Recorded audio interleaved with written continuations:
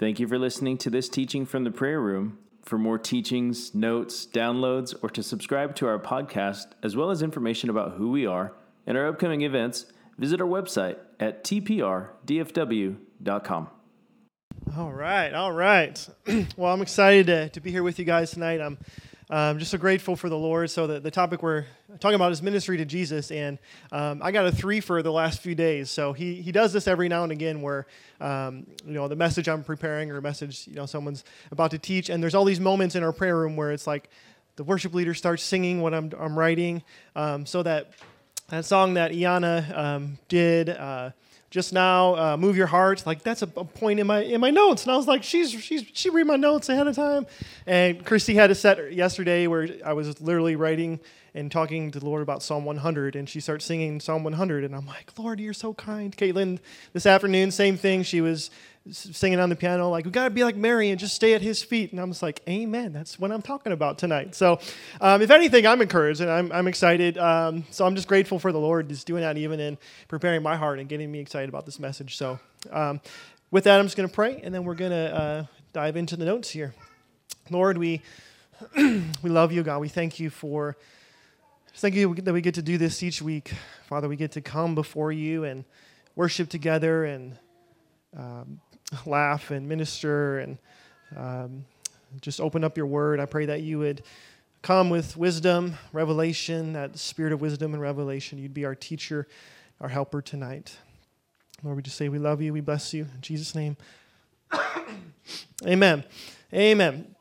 Okay, so this is entitled Ministry to Jesus, and I was just thinking about what to talk about. One of the things that our teachers here, when Brad's out of town, we love to, not always, but we love to focus, as he often goes, end times and that type of direction. We love to focus, at least in this season, of just some stir you up, vision casting content that the hope is that it would fuel what you guys are doing in this prayer room, that it would remind you of truths and just reignite a fire in your heart. And so just as I was thinking about what to share tonight, I wanted to go this direction, ministry to Jesus. So if you ask, anyone around here, like, what's our number one mandate? Our number one mandate is, anyone know?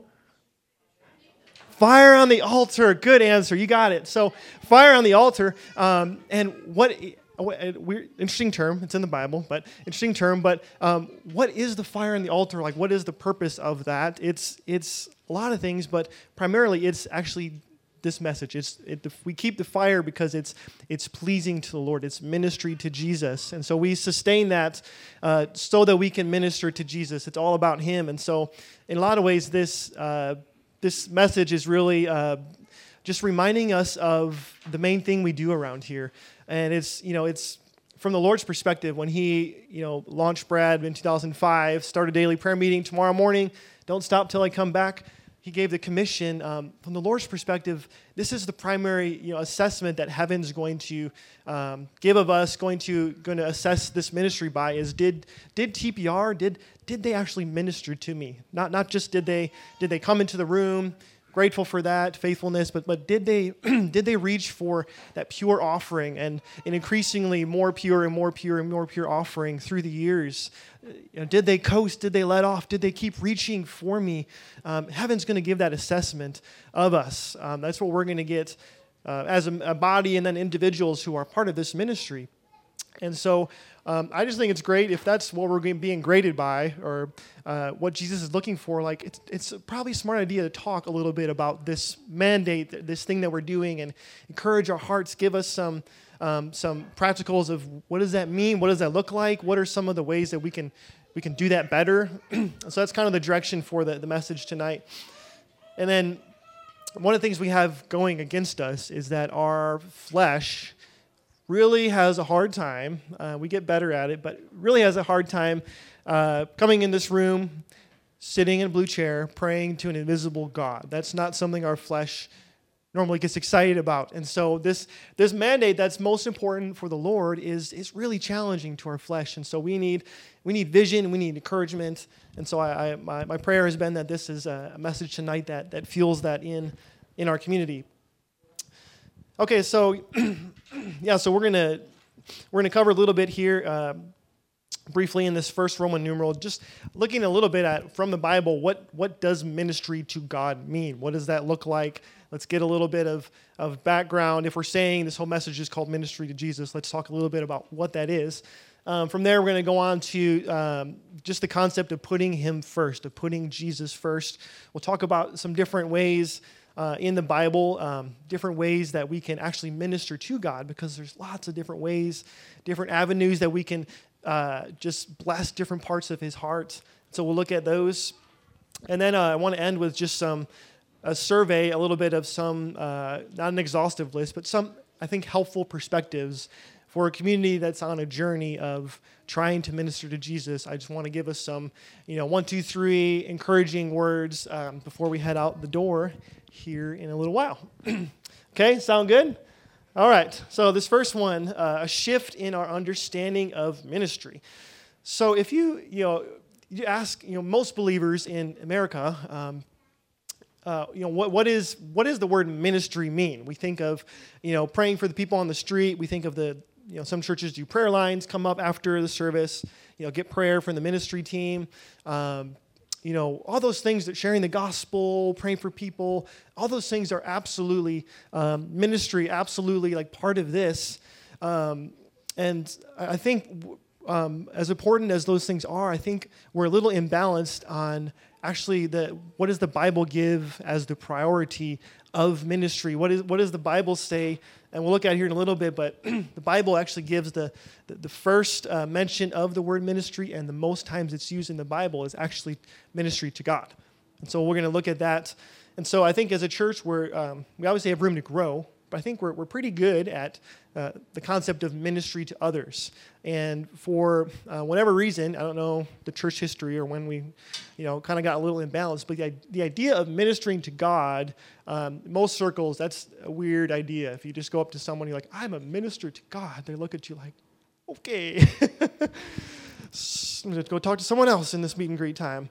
And so that's unfortunate, but that's just like real. Like, let's not pretend and like, let's just be real. I think it's beneficial to be real. So again, ministry to people is good. It's just I think we're a little imbalanced in neglecting ministry to the first thing, ministry to the Lord. And so this first one, addressing the lie. I think, Satan, he's the master.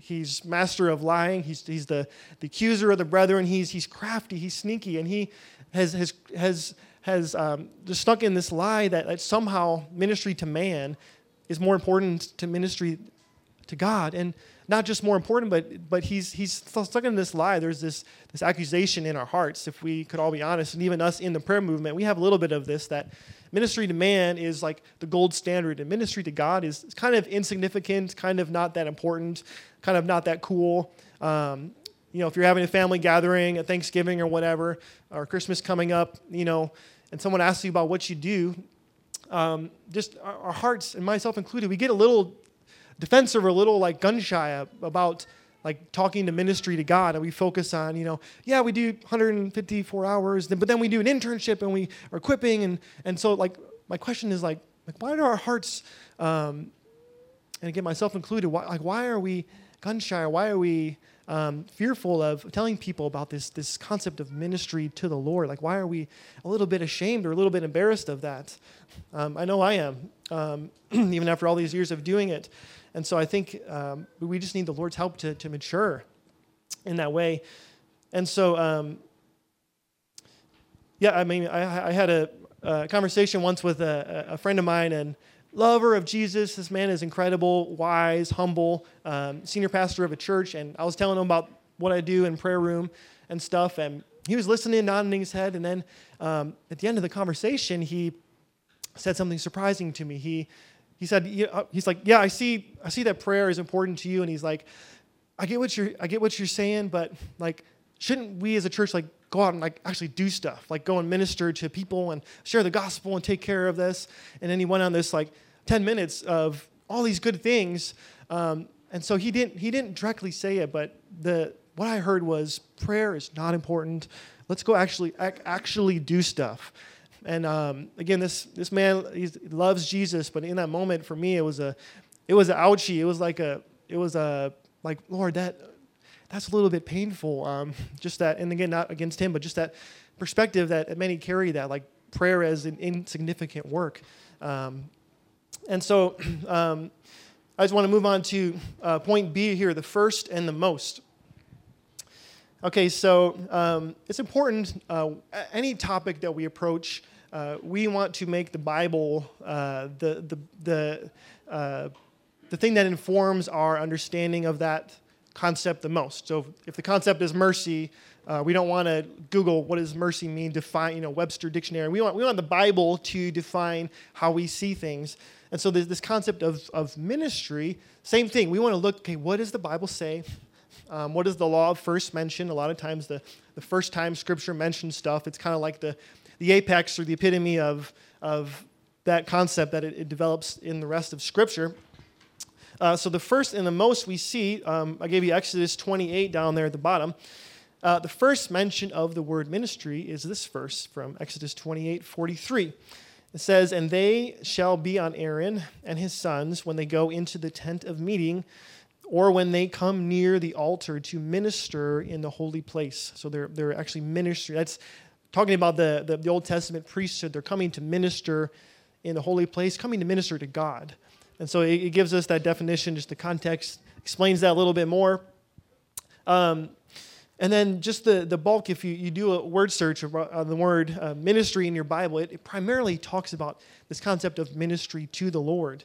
And we see it here in the New Testament priesthood, Hebrews 15. Although we don't offer, the blood of bulls and goats and that kind of thing anymore, we do offer a sacrifice of praise, Hebrews 13:15. So the first mention and the most is ministry to God. There's this other principle that I like to call the new beginnings principle. Whenever there's like a new beginning or a new shift in Scripture, kind of a new chapter of the history, I think a lot of times the Lord takes advantage of that to kind of re-communicate what He cares about, what His priorities are. And so these moments in Scripture where there's new chapters, when we stare at them, especially when we stare at them and we see repeated themes, it tells us a lot about the Lord's heart. So this first one, the calling of a nation. So God just got done. You can turn your page. This is Exodus 19. I'll just go ahead and read it first. The Lord called him out of the mountains, saying, "Thus you shall say to the house of Jacob and tell the people of Israel, you yourselves have seen what I did to the Egyptians and how I bore you on eagle's wings and brought you to myself. Now therefore, if you will indeed obey my voice and keep my covenant, you shall be my treasured possession. For the earth is mine, and you shall be to me a kingdom of priests.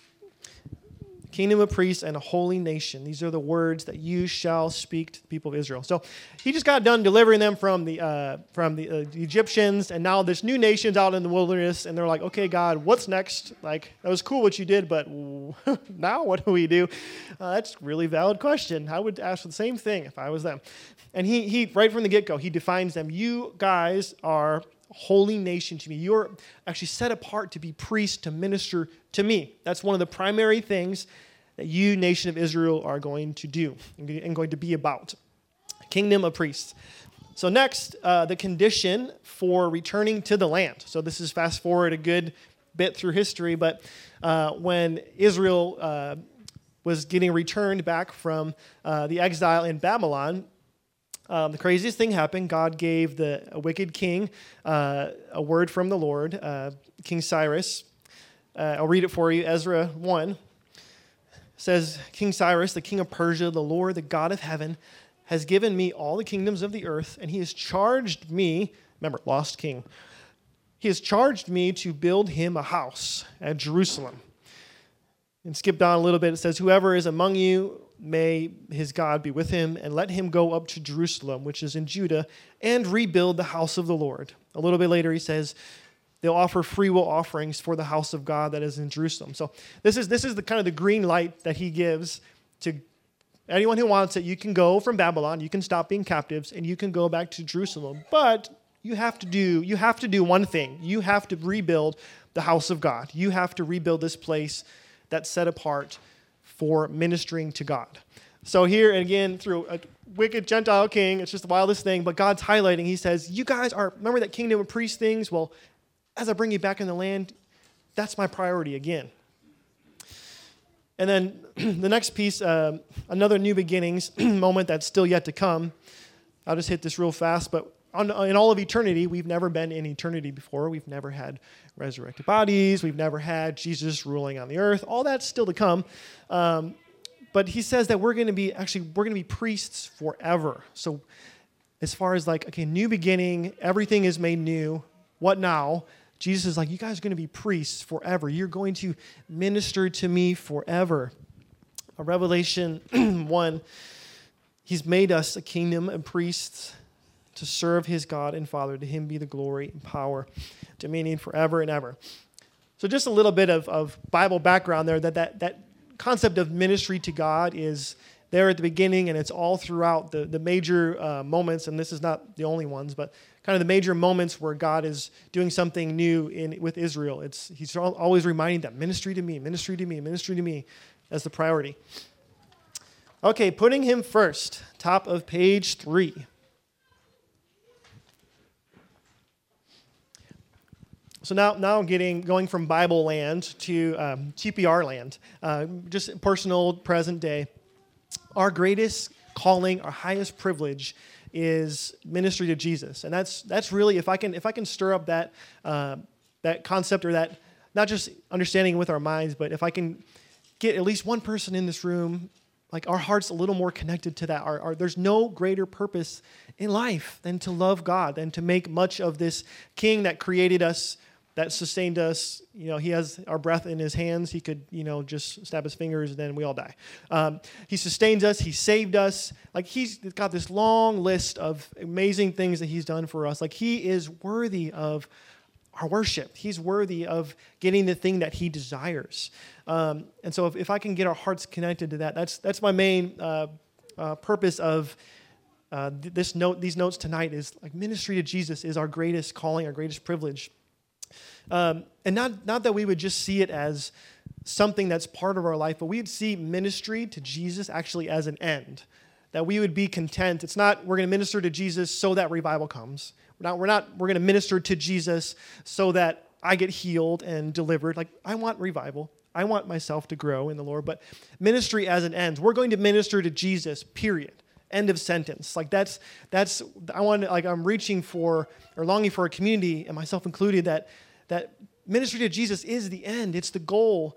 Like the week offering that we're doing in here, obviously we want more of God's presence and a greater connection, but that there is no better thing than 2 or 3 people in the room ministering to Jesus. Guys, that's where it's at. That is not a lesser thing. It is a day of small beginnings because there's not a lot of people around, but that is the highest calling we'll ever get, ministry to Jesus. It's not like we're going to endure small beginnings and then we're going to arrive someday. It's like we get to partake in this now, ministry to Jesus.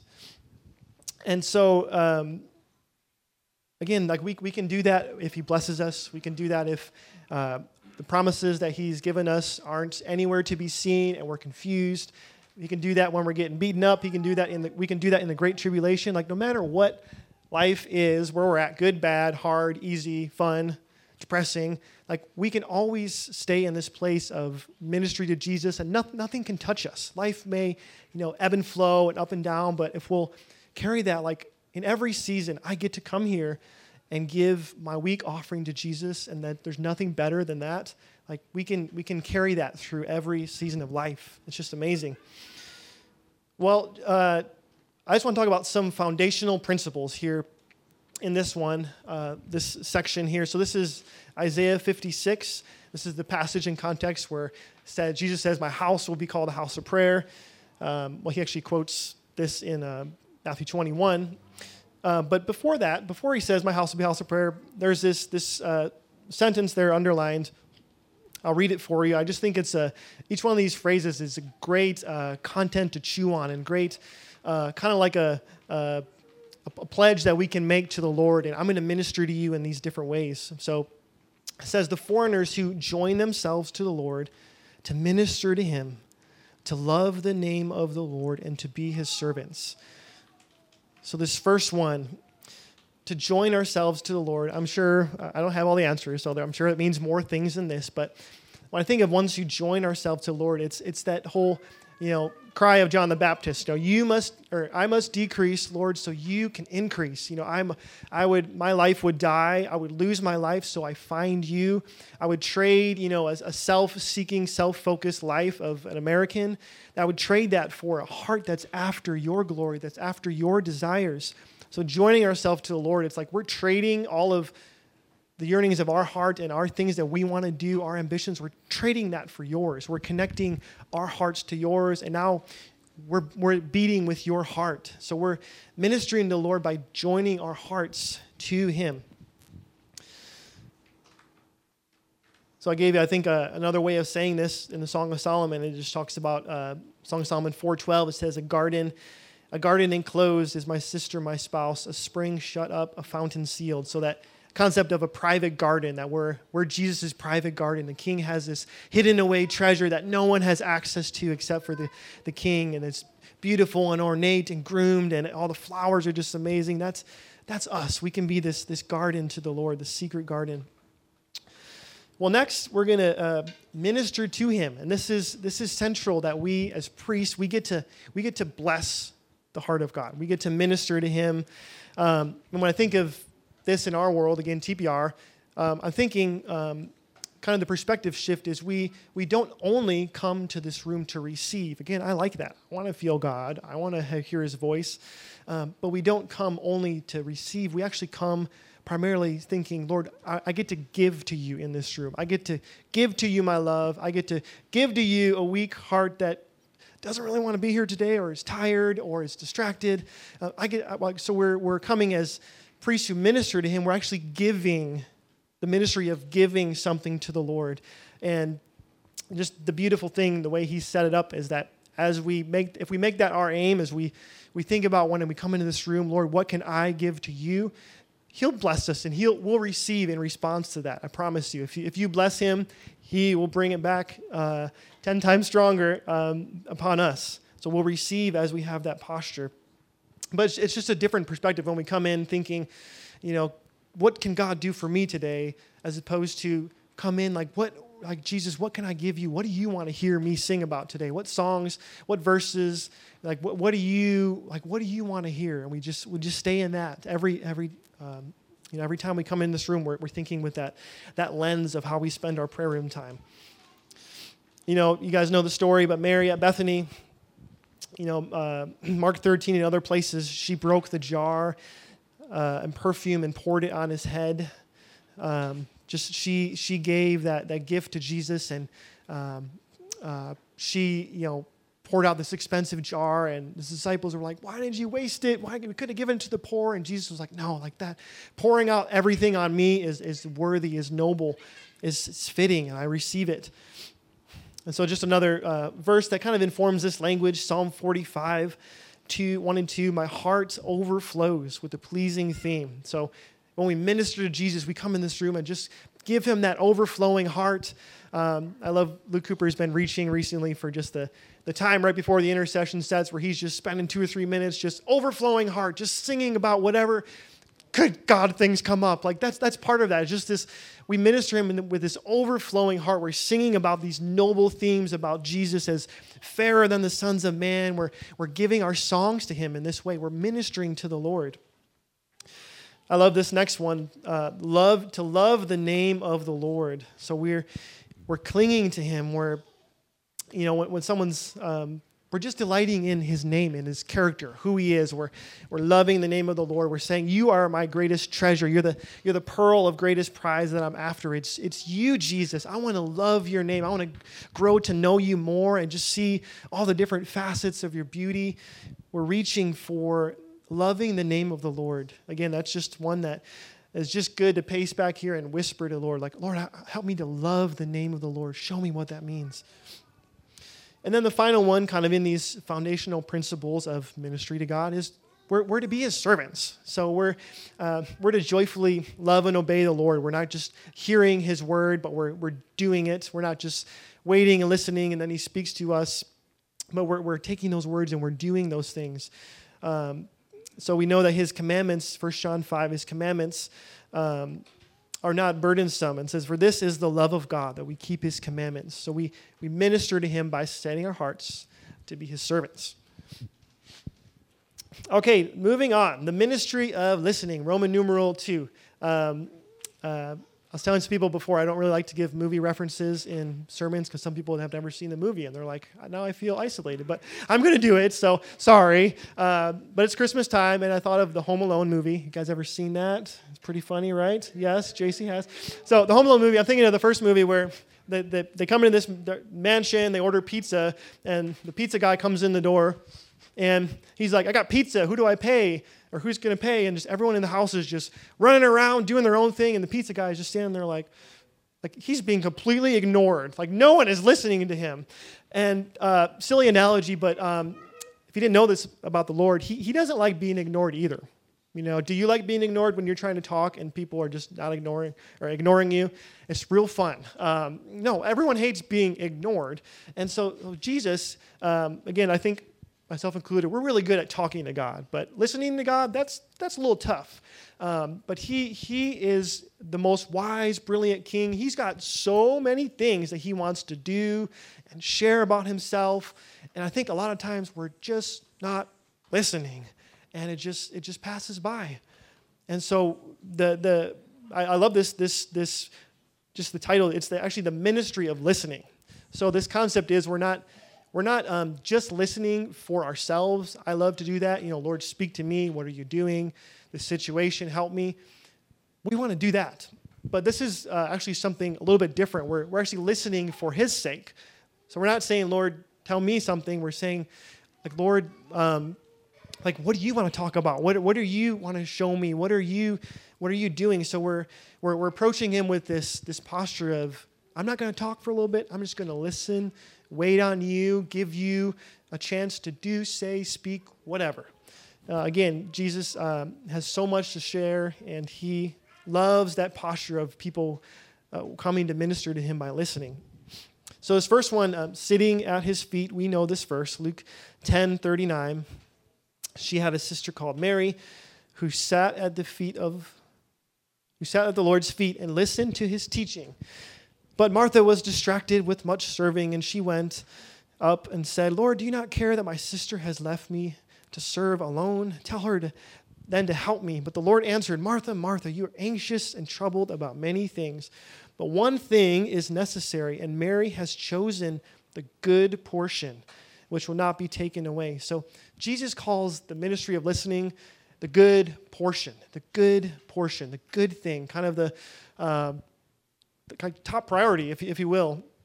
And so I just think, and this is the one that I think Caitlin was singing about, there's this lie that we want to be productive. And so we're in this prayer room. It's like sitting and listening and waiting and not hearing a lot from God right away. It seems like the most unproductive way to spend our time, because we're like, I'm listening, I'm hearing nothing, I'm wasting my time. And that seems logical, but it's completely wrong. That is not at all wasting your time. And again, a lie of the enemy that he's like sitting and listening to God, giving him room. That's a waste of time. You could be productive doing things. You could be doing all sorts of other things that God would care about. And that's a lie. Like the ministry of listening, I think, is one of the most noble of ministries, actually.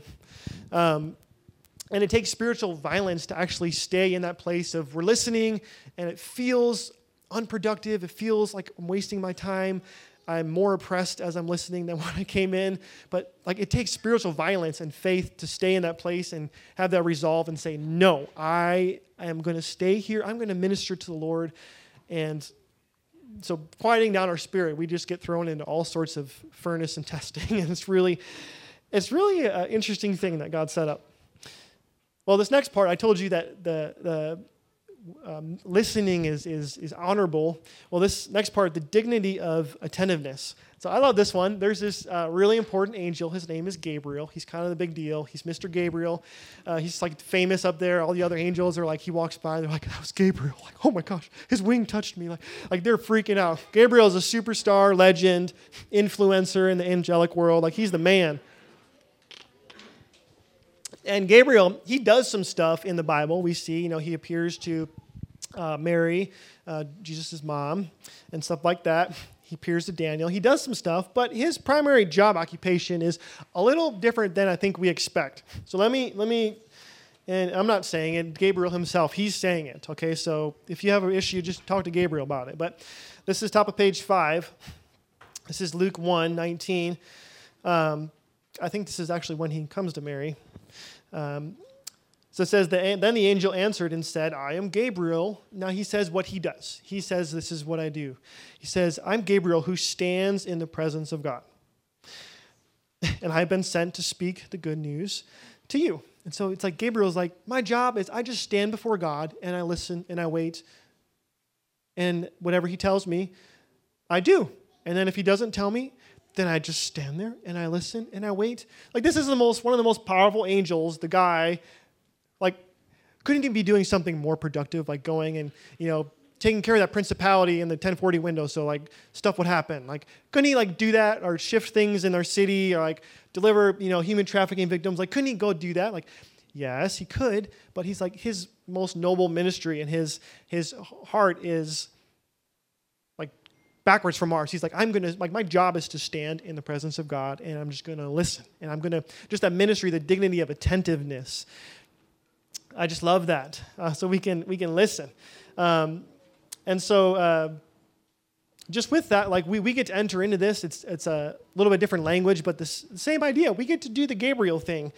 This is Proverbs 8:34. John Stokes knows this verse a little bit. Praise it all the time. Blessed is the one who listens to me, watching daily at my gates, waiting beside my doors. I just love that.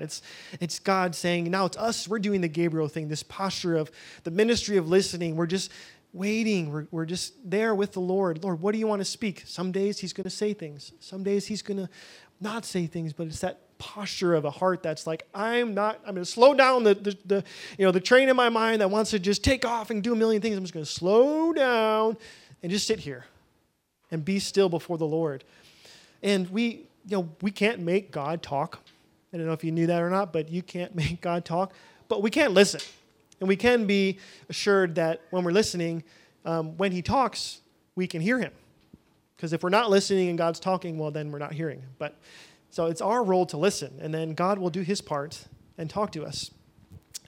Just another related to this is Psalm 130. It says, I wait for the Lord. My soul waits, and in his word I hope. My soul waits for the Lord. More than the watchmen for the morning. That's a lot, by the way. Those poor guys had to stay awake in the middle of the night. More than the watchmen. So look, he's saying, I wait for the Lord. I just wait for attentiveness. Like, wait, what's he going to say? What's he going to speak? What's he going to ask of me? Just this yearning to stay there in that place of ministering by listening, by being quiet. Okay.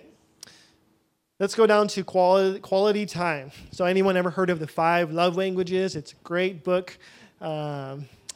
I don't know them all, but maybe I should. But anyway, I know one of them. One of them is quality time. And so I think God is a quality time kind of guy. I think he's all of them. But he loves quality time. And so, again, when we think of ministry, I'm going to do the ministry of listening thing. Really, the main goal isn't actually to hear God. As weird as that sounds, the main goal is time with God. Quality time, again, where you're just there with the Lord. Like I'm thinking from his perspective, he doesn't get most excited when he like speaks and then we hear and do stuff. He gets most excited about just we're there with him.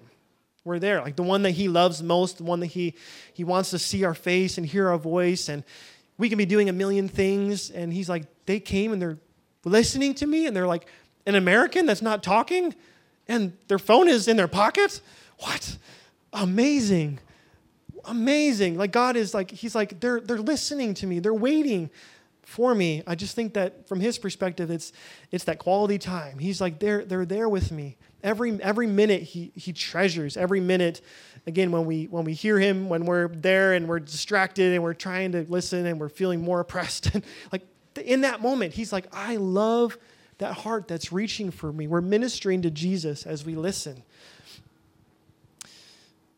Well, this next one, reaching for the emotions of God, I love this one too. There's just certain things in the kingdom you can't get on the fly. It takes time, it takes focus, and 5 minutes a day just isn't going to cut it. And so this is one of them. Like God, he's an emotional being. He's got these deep, complex, just things in his heart that you stare at first glance and you're like, you can't even like process. Like, how could you feel that, God? But if we sit there in the tension of these things, that's where the gold is at, is we wrestle with these complexities of his heart.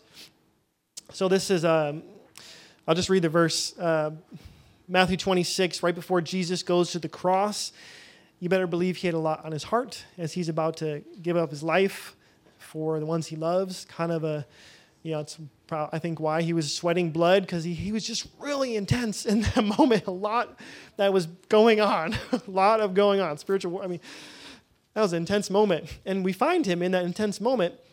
You guys know who does he have there? He's got his disciples. He says, sit here while I go over there and pray. And then he says, in talking with him, Peter and the two sons of Zebedee, he began to be sorrowful and troubled. So he's bringing up these complex emotions. They don't know what's going on, but he's getting emotional. He's getting, he's starting to grieve and starting to just wear it on his face, and his emotions. Happy Jesus something's going on today.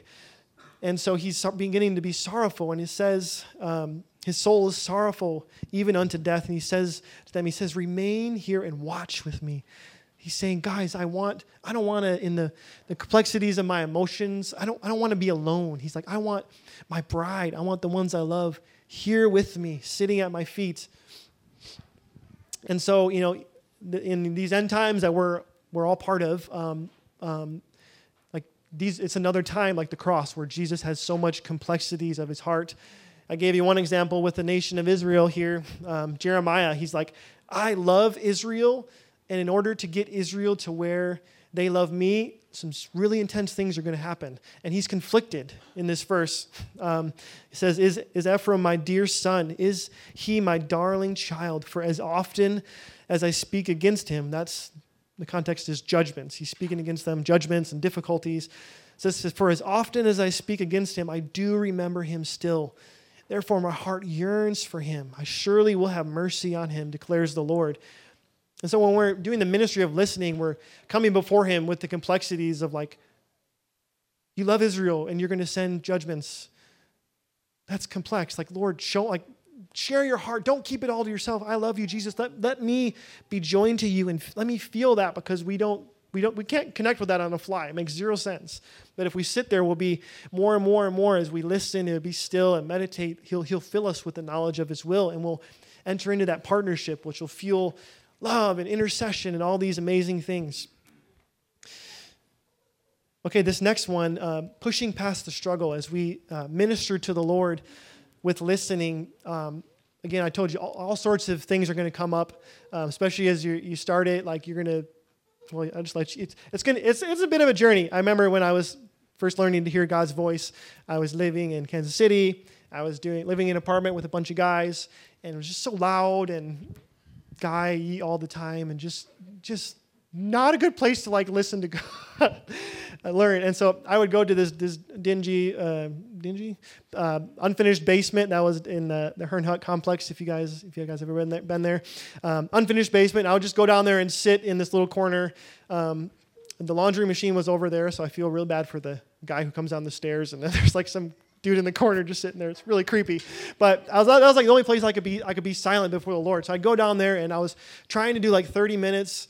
And I'd have a little note card next to me to try to write, whatever. And I don't think to this day, I don't recall all the times I did that. I don't think I ever heard God. I think every single time I went, I was like, I left more frustrated and like, oh my gosh, what the biggest waste of time ever. Like I'm distracted. Now I'm depressed. Now I'm angry. It's like, wow, that was my experience. And obviously, I pushed past that a little bit, but it's like, us staying in that struggle and not giving up, like that's ministry to Jesus. That's saying, Lord, I want to hear your voice so bad, I'm going to put up with all this stuff that comes up with my heart and really unpleasant stuff. That's part of our love offering to Jesus, is that we stay in all of that hot mess, which is zero fun at all. Well, this next one, final one, is calming our souls on the Lord. Just this this concept of Psalm 131. It says, "But I have calmed and quieted my soul like a child and a weaned child and his mother is my soul within me." So this listening to the Lord, we learn to bring all of the storms, external and all the internal stuff and soul traffic. We learn to be still, to just cast our cares on the Lord. And that's ministry, that we would trust him enough, that we would love him enough to be able to let him calm the storms in us. Okay, this next piece, ministry of intercession. I'll just go through this one kind of quickly, but the main point here is that, yes, intercession is the primary vehicle, I would say, of how God gets stuff done in his kingdom. He reveals his will through the Bible to us, and we pray, and God does the wildest things. Yes, that's true. That's definitely part of it. But intercession is more than just a transaction of we pray, God moves. It's more than just getting stuff done.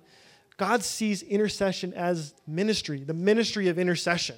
For starters, prayer, praying over here on the microphone. This podium is normally over there. But it's like praying on the microphone or praying in a prayer room, weak prayers, again, when we're tired and we've already had a cup of coffee, but it just didn't work. And so we're still just feeling that, and we're feeling weak, and we're in our heart, we have good things to say, but when we open our mouth, it just comes out as gibberish, and we're like, man, this is weak. Like, God sees that as ministry to him. He sees intercession as us saying yes to the most foolish thing ever. He's like, how do you want to make impact? How do you want to transform the world and get souls saved? Like, okay, go in a room and pray. It's like, that makes zero sense logically. Like, no, what? But it's like, that's the foolish things of the kingdom. Is he's like, I'm going to tell my people to pray, and then I'm going to do all sorts of crazy stuff. And so us signing up for the foolishness, so to speak, of intercession is it requires faith, that we believe that in that coffee moment, weakness, gibberish coming out of our mouth, that actually does stuff. That requires a lot of faith. And for us to stay there in that is a ministry to Jesus, that we're saying, Lord, you said that prayer does stuff. Right now, I don't really know if I believe that, but you said it does, so I'm just going to keep doing it. That's faith. And the good news is, Hebrews 11, this is letter C. Hebrews 11 tells us that without faith, it's impossible to please him. But whoever would draw near to him must believe that he exists and rewards those who diligently seek him. So faith is pleasing to God. So as we pray our weak, broken prayers, it's ministry to Jesus, again, because we're believing that it actually does something. And then the last point I'll make on the ministry of intercession is that we get to, it's so pleasing to the Lord that when we pray when we do the Matthew 7, we're asking and seeking and knocking, we're doing the, get up and give me bread, where we're not stopping until the answer comes. Like that's pleasing to the Lord, that he sees that tenacity, that relentless, stirring in us, that we see, God, you want to do that. That thing is not happening yet. So I'm just going to keep praying until that happens, and I'm not going to let go. Like that moves the heart of the Lord. Again, more than that, just accomplishing something. It like the Lord sees the yes in our heart to, sometimes years and years and years, praying for the Pharisees and others, praying for Roe v. Wade and Bryce and others. There's a lot of you have done the ending of abortion set over the years, but like all those prayers that when nothing was happening, it's not just about the answer. It's about that history, the backlog of so many prayers prayed in faith that moves his heart. It's ministry unto him. Okay, ministry from the Psalms. So if you didn't know this, the book of Psalms, not every psalm, but a lot of them were actually written in the house of prayer of David, David's day, written in the house of prayer for the house of prayer. So it gives us a glimpse, among other things, it gives us a glimpse of how did they see ministry, what did ministry to God look like, and what lessons can we learn. So that's the point of this Roman numeral, just zooming in some more specifically from the Psalms. What does ministry to God look like from, David, the man after God's own heart? He probably knows a thing or two. And so we want to kind of peer into his understanding, reading his journal, so to speak, of what ministry looks like to God. This first part, and this is the one that Christy was singing when I was typing it, I was like, It's fun. Psalm 100, I'll read it for you, verse 1 through 3. It says, make a joyful noise to the Lord, all the earth. Serve the Lord with gladness. Serve the Lord with gladness. Come into his presence with singing. Know that the Lord, he is God. It is he who made us, and we are his people, sheep of his pasture. So just that phrase there, we serve the Lord with gladness. So the ministry of the Psalms, they gives us the perspective that those guys and us today, it's not rigidly or begrudgingly that we're like, I got to come into the house of prayer, I got to minister to God. I wish I would just be at home, doing whatever. It's like, no, it's this concept of it's our joy to minister to God. We serve him with gladness, even when it's weak and we don't feel God in the way that we want, and we have the hope deferred thing. Like even in those moments, like we can serve him with gladness. We can bring our hearts before him with gladness. The next one, remembering all he's done for us. So the Psalms, again, like this theme is recounted over and over and over again in the Psalms. It's this concept of remember the works of the Lord, meditate on them, and then as you meditate on them, you're going to be like freshly amazed at how amazing God is, and then sing songs of thanksgiving. That's like, oh my gosh, you parted the Red Sea and you delivered us, and that was amazing. Oh my gosh, I was a sinner, and then, forget not the benefits, like you forgive me of my iniquity, like thank you. And so we just see this, the part of ministry to God is thanksgiving, is remembering all of the works of the Lord and then singing them to him in thanks. So I gave you a whole bunch of verses there. We'll just read, I don't really want to pick, but I'll read Psalm 9. I will give thanks to the Lord with my whole heart. I will recount all of your wonderful deeds. So part of ministry to Jesus is that just remember, and even personalizing it is, how did the Lord get you saved? How did he get you to this prayer room?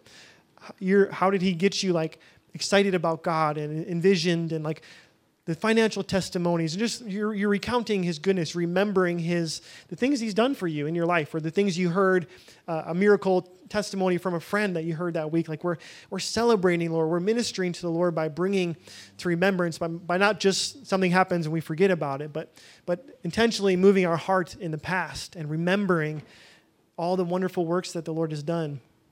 So a great way to do that is just revisiting those journal entries, those of you who journal, just looking at them and just letting your heart go back to those moments of the Lord doing amazing things.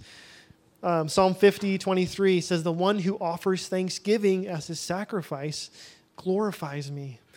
So God's like, that when you say thanks to me, it glorifies me. It brings honor to me. It gets me all mushy-gushy excited too. He loves that. He loves a thankful heart. There's a million other verses about Thanksgiving. Okay, delighting in him above all. This is a fun one. So did you know that us delighting in God is actually a form of ministry to God? Okay? I'll explain it. It's kind of an interesting thought, but delighting in God, obviously we get ministered to. Lord, you're amazing. Your steadfast love is better than life. When we encounter that, it gets our heart all excited. And I want more of that. But it's also a ministry to God. And I'll tell you why here. John Piper, his statement, it's hard to beat this statement by John Piper. He said, God is most glorified in us when we are most satisfied in him. I'm going to say it again. God is most glorified. He's most honored when we are most satisfied in him. So what is interpretation? So when we choose, I'm not going to be satisfied by the things of this world. I'm going to bring my cold and dull heart and put it before your love, God. I'm going to be here. I'm going to fight to delight myself in you. It's like that glorifies God. Like he's most glorified when we're most satisfied in him. So actually us learning to delight in the Lord it's actually like he gets all excited. He's like, you're choosing to let me satisfy you. It's so much easier if you would do, I'm not bashing Netflix, I have Netflix, but it's so much easier to go and take pleasure in Netflix or food. But it's like sometimes you say no to those things and you come and delight in me, like the Lord's like, that's ministry to me. That moves my heart that you choose to reach for me in that way. So delighting in him is actually a form of ministry. And that John Piper phrase that's a good one. Okay, so Psalm 36 here. This is just a little bit of What does it look like to delight ourselves in the Lord? I just love this verse. It says, how precious is your steadfast love. The children of mankind take refuge in the shadow of your wings. They feast on the abundance of your house, and you give them to drink from the river of your delights. The next one, hoping in his love. So again, this is another one that's interesting. So abiding in his love. Again, Jesus, you really, really, really love me. When that touches our heart, that's amazing. But also when we receive his love and when we let our heart just camp out there, it's actually, again, a form of ministry to him. This is Psalm 147, 11. So like being in the prayer room and up here and saying, Lord, let me feel your love. Let me encounter you. It's not at all selfish. It's actually a form of ministering, saying, Lord, like I believe that you, like I want to experience, you say you really, really, really like me. Like show me as my bridegroom, as my husband, like let me feel that. I don't want your affections to go, if someone, husband prepares this elaborate gift for their wife and like never gets to deliver it, or like he puts all together this thing and then somehow it falls apart, like there's a little bit of ache in his heart. He's like, I want to share this incredible gift with my wife. I didn't get a chance to. So part of us delighting in Jesus' love is we're receiving his gift. And again, that's ministry to him, because then he's like, it's more blessed to give than receive. And so God's like, I get to give, and now they're receiving, and now they're undone, and I'm undone. And so it's just this beautiful like tornado of love when we receive. And so I'll just read the verse and then I'll stop rambling. Psalm 147 says, but the Lord takes pleasure, or you could say the Lord is ministered to by those who fear him and those who hope in his steadfast love. So those who hope, those who cling to the fact that God loves them, it says that the Lord takes pleasure in that. And so again, abiding in his love, it's not just for us. It's actually, Jesus exhorts us in John 15, it says, abide in my love. So us doing that is a form of ministry to him. Okay, singing his promises. I'll go through this one quick. It's a form of ministry. Yeah, in the Psalms, just singing his, when we enter in and we see Bible verses that haven't happened yet, when we engage in our heart in the story, we sing the future, we sing the prophetic material in the Bible, that's ministry to God. It moves his heart. It's like, from his perspective, we're engaging faith, we're getting our heart, wrapped up in eternity and this awesome, complex story that the Lord is doing. So just one example of this is Psalm 146. The psalmist here, he's saying the Lord will reign forever. So this is future, hasn't happened yet. The Lord will reign forever. Your God, O Zion, to all generations. Period. Praise the Lord. And so the psalmist is saying, this is going to happen, and I'm going to praise you for that. I'm going to enter my heart into that ministry of just singing your story and getting the story in my heart and on my lips. That's ministry to the Lord. Okay, so this last Roman numeral here, and we'll wrap up in just a few minutes. This is kind of the pastoral side, or the pastoral parting. Therefore, let's encourage your heart. So these are just helpful perspectives. Again, not an exhaustive list, but on the journey of ministry to Jesus, I told you there's a lot of difficulties and things that want to pull us from that. And so these perspectives here are just things that help tether our hearts to let's never, ever stop ministering to Jesus. These are important truths that really sustain our hearts. And so this is the song that Iana was singing. We get to move his heart. This is Psalm 69. It says, I will praise the name of my God. I will praise the name of God with a song. I will magnify him with thanksgiving. This will please the Lord more than an ox or a bull with horns or hoofs. So he's saying, I will sing, I will praise him, I will minister to him because it pleases him. And so it's important that when we come and try to minister to God, we know that we like move his heart, that the uncreated God who has everything is moved by our weak prayers. It's just like that. This is the single most, I think, like important. If we set our heart to ministry with Jesus, we have to know it matters to him. We have to know our prayers, from the stage or in the room or in the car. It doesn't just go up to our car roof and bounce back. Like it actually is there before him. It reaches his heart, and it causes him to feel things, and it moves him, and it like tenderizes him. It causes him to go, oh, like Tom's praising me again, like, oh gosh, stop, I can't today. It's like you overwhelm me. Like to know that we move God's heart, we have to remind ourselves again and again and again, because this is true. And a lot of times we have accusation against that, like we don't believe that, but I promise you, it's true.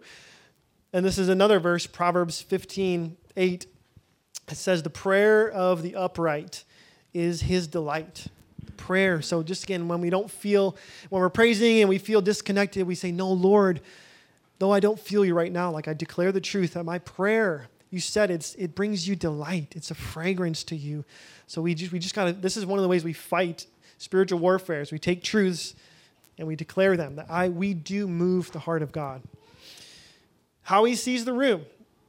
So again, as a community, setting our heart to minister to God, we remind ourselves that there's a lot of lost people on the earth. There's a lot of people that don't care about Jesus at all. And so when God, it says this, 2 Chronicles 9, his eyes are searching to and fro the earth. He's looking for a heart who's loyal to him. Like, he's looking and he's doing a lot of searching. And so like when the Lord's eyes fall upon TPR and he sees 22 hours a day, we're weak, but we're trying, we're reaching for God. Like that moves his heart. Like when he finds a place that is ministering to him as our top priority, that, we don't care. I mean, I won't go down that tangent, but our top priority is ministering to God. Like that moves his heart. And so we got to remind ourselves that how precious this room is, though it feels small, feels weak, that like this is one of the Lord's favorite places in the earth. Like he probably likes it better than the Grand Canyon. I know he's weird, but he probably sees this little Pantego, Texas prayer room probably cooler than the Grand Canyon, because he's like, there's people there that are ministering to me, that are caring about me. So he loves this place. Okay, let's go to letter D. We'll wrap up here. This is great news. This is one of the most liberating things. Feeling God is not a requirement. So on the times that we don't feel it, God is feeling it. Every single time we reach for the Lord, when we don't feel it, I promise you, God is feeling it. So I want to feel God. I want to minister up here and have my heart alive and connected and flowing and loving. And I want that every single day, all the time. Praise God, eternity, that's what it's going to be like. But that's not my regular experience all the time. But God's heart, every single time you reach for the Lord, every single time He's feeling it. So when you're not, God is, and that's true. And so I think that's just a giant yoke off of our, like we feel like, oh, I'm feeling distracted, therefore God doesn't like me. I don't really want to be here, but I'm trying, but I don't want to be here, so God must feel ashamed of that. Like no, every single time you're reaching, you can't help what state you walk in this room at, but you can help you reach. And every time you reach for the Lord, no matter what's going on, He feels it. He loves it. And again, like truth that will sustain our hearts for years and years and years. I promise you, if you're in a season of your life where you're feeling God all the time, just enjoy that and pray for the rest of us, because there's seasons, man, and eventually that won't be your daily experience. But we will have times where we absolutely don't feel God. And so it's strengthening to encourage our hearts that every single moment we give Him our gaze, He loves that. It moves His heart. And then finally, not quitting when we're weak.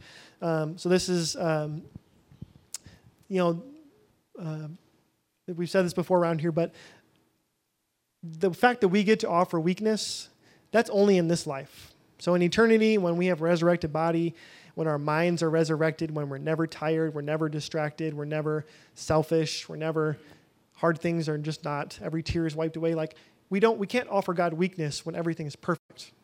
And I'm looking forward to that perfection, but it gives a little bit of like gratitude that now, 2023, in our weakness, this is the only time in this life where we get to offer God weakness, where we get to choose to reach for Him when it's hard. And so just don't take that lightly. Again, I look forward to eternity and not being weak, but also take for granted that like this is the only time we'll ever get to offer you weakness. And we're just going to stay in it, though it feels so weak and the coffee's not working. We get to stay in it. Okay, so worship leader, you can come on up. I'll just wrap up with this. People say hindsight is 20/20, and when we stand before the Lord, like, we're going to be shocked at how much our weak love really moves him. Like, we get that a little bit. We see in part, tiny bit now, but when we stand before him, we're just going to be totally blown away by, that Song of Solomon verse, one glance of your eye has overwhelmed me. Like, that's actually real. And so just when we stand before him, we're just going to be just so moved by that. And then my parting exhortation is, 2 Corinthians 5 says that every man must appear before the judgment seat of God. So we receive what is due, whether good or bad, good or evil.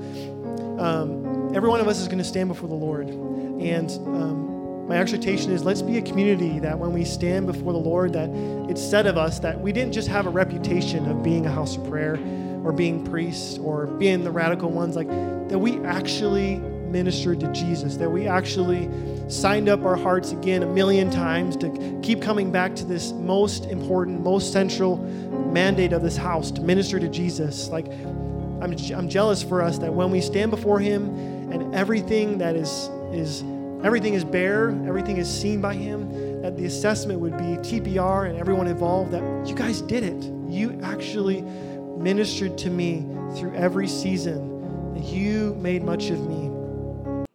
This concludes this teaching from the prayer room. For more resources, please visit our website at tprdfw.com. Thank you.